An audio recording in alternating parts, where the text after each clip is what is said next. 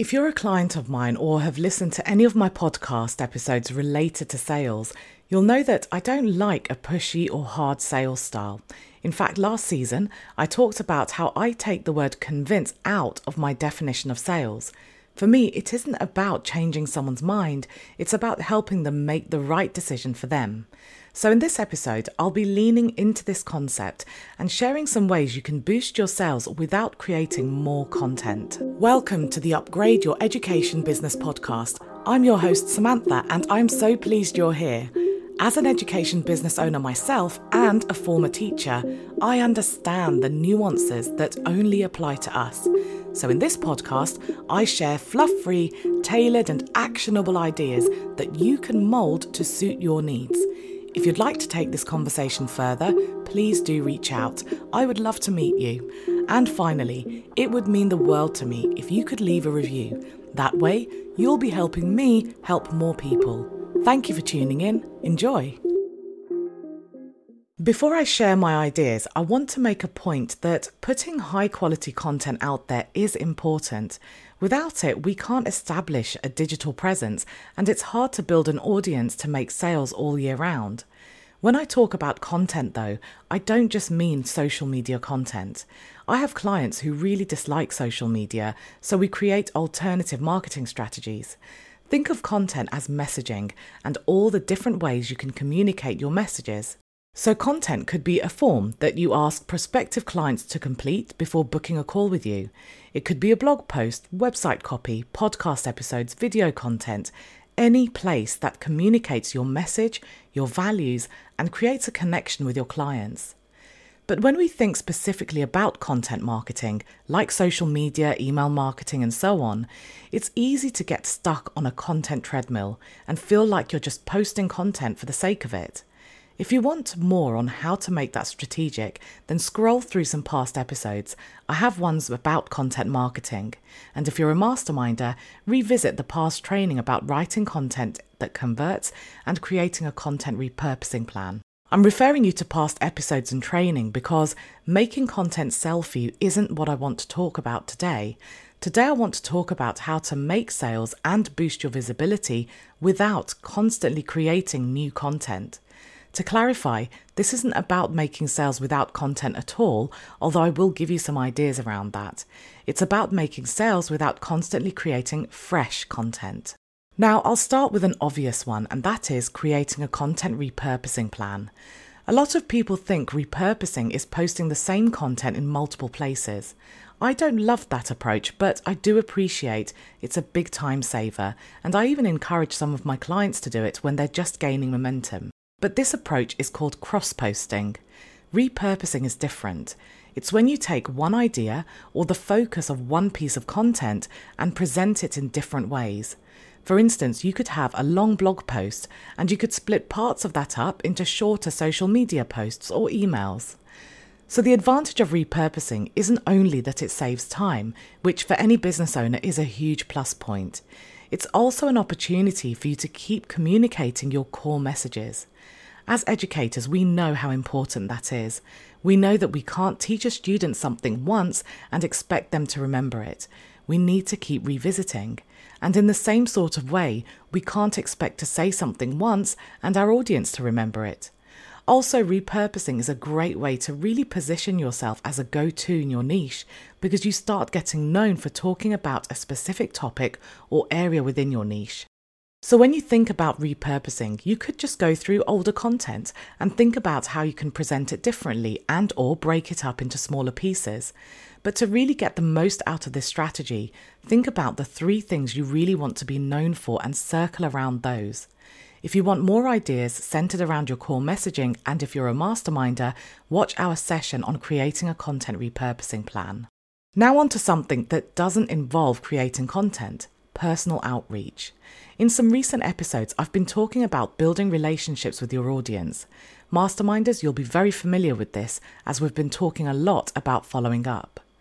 Personal outreach is when you contact people who you may or may not have interacted with in the past and just build a genuine relationship with them. Sometimes it may have nothing to do with making a sale. It might just be to network with someone in your industry, which in my view is always worth doing because surrounding yourself with good people makes the journey of being a business owner much more enjoyable. But also, you really don't know where relationships may take you or what kind of opportunities may arise. For instance, one of my clients sells study skills support, and something I suggested was approaching tutors because it could be something she also offers their students. And recently I introduced her to one of my tutor friends and now they work together. So you really don't know where these relationships and these connections might lead. I talk a lot to a tutor friend, for instance, with no agenda, we're just friends. But out of that relationship has arisen a joint opportunity to create some training for tutors who want to launch, grow and fill group classes. We didn't form a relationship with an intention to create that, but our journey has led us here. But from a sales perspective, leading with relationships also makes me a lot of sales, much faster than from simply publishing content. The published content definitely supports our relationship because they look me up, but the personal outreach speeds up the journey. For instance, I kept getting notifications saying that a tutor kept looking at my LinkedIn profile, so I dropped them a message to say hi. That led them to saying that they were an avid listener of my podcast and would love to talk to me to see how I can help them. Within about a week, we went from being strangers to that person becoming a masterminder. So sometimes people do want to approach you, but they just need your encouragement to start the conversation. Now, I rarely share things that I know only work for me. I always aim to share things that I have seen working for my clients as well, so I can be sure that I'm telling you something that you can tailor to your business. And this personal outreach strategy is working for a lot of them. That client that I mentioned who offers study skills support to students has been building relationships with tutors, which has led to faster sales than what she was doing before, which was relying solely on social media content. Another maths tutor client has been reaching out to people who she's previously spoken to, but perhaps didn't hear back from. Off the back of that, last week she had 3 new students join her group class.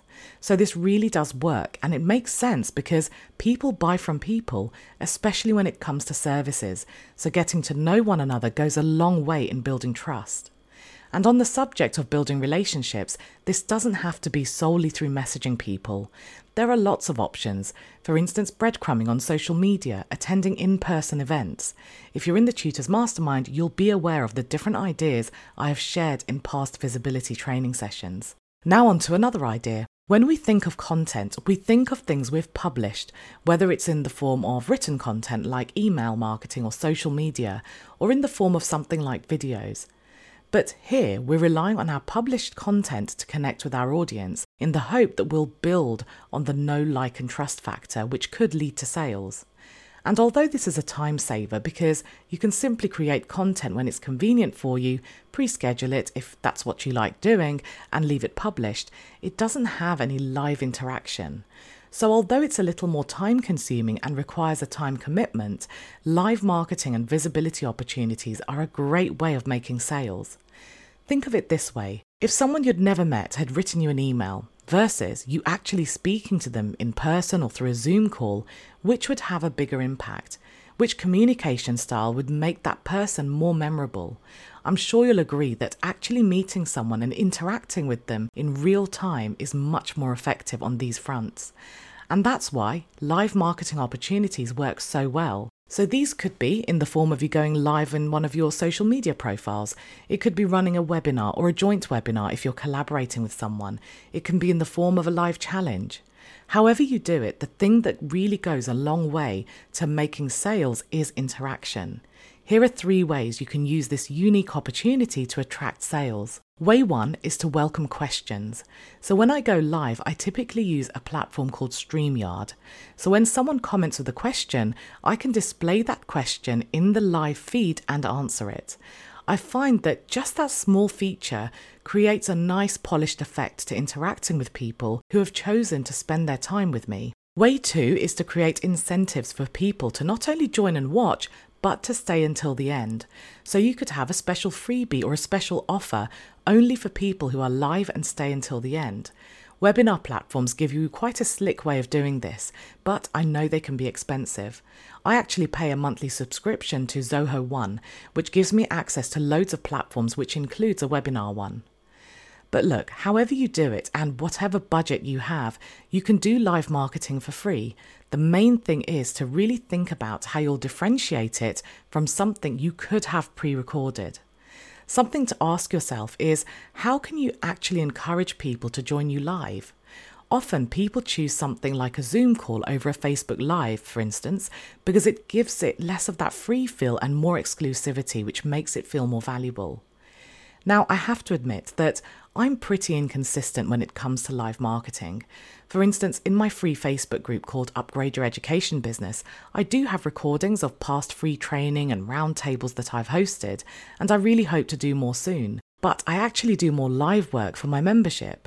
In the Tutors Mastermind, for instance, in addition to the monthly 90-minute mastermind session we have, at the end of the month I go live to do a wrap-up and to give some bonus training. So I find it really hard to integrate live marketing when I have such a busy schedule, or, if you simply just don't have more time to give. But the thing I really like about live marketing is that being inconsistent is actually okay. When it comes to other forms of content marketing, like social media for instance, showing up consistently and frequently does actually make a difference. But going live can be sporadic and it's still impactful. For example, in my free Facebook group, in the guides section, I have loads of past lives and general training. And I've been in a situation where someone has wanted to join the Tutors Mastermind, but they haven't been 100% sure. So they go and watch some of that past training in the guides section of my free group, and it helps them make a decision as to whether my training style is what they connect with. So although going live is really useful, the great thing about it is that you can record it, or if you're going live in a Facebook group, then it automatically can stay in there. And it means that not only do you have this live opportunity to make sales and to build relationships, but it can carry on working for you. So I'm going to stop there with sharing ideas, because although there's more I really want to share with you, I don't want to overwhelm you, because you can listen to so many podcast episodes and do free courses, paid courses. The hardest thing is taking action. So I'm going to leave you here with just a few ideas in the hope that this leaves you enough headspace to think about what you want to do and to actually take some action. If you're a masterminder, remember that we have our implementation hour every single month, and that's designed for you to take action and to ask some questions. So, as always, thank you so much for spending your time with me. I hope you've enjoyed this episode, and you'll hear from me on Wednesday for a short burst of business inspiration. Would you like to take this discussion further? Perhaps you have some questions or you'd like more ideas on tailoring your business. If so, book a free discovery call through the link in the show notes.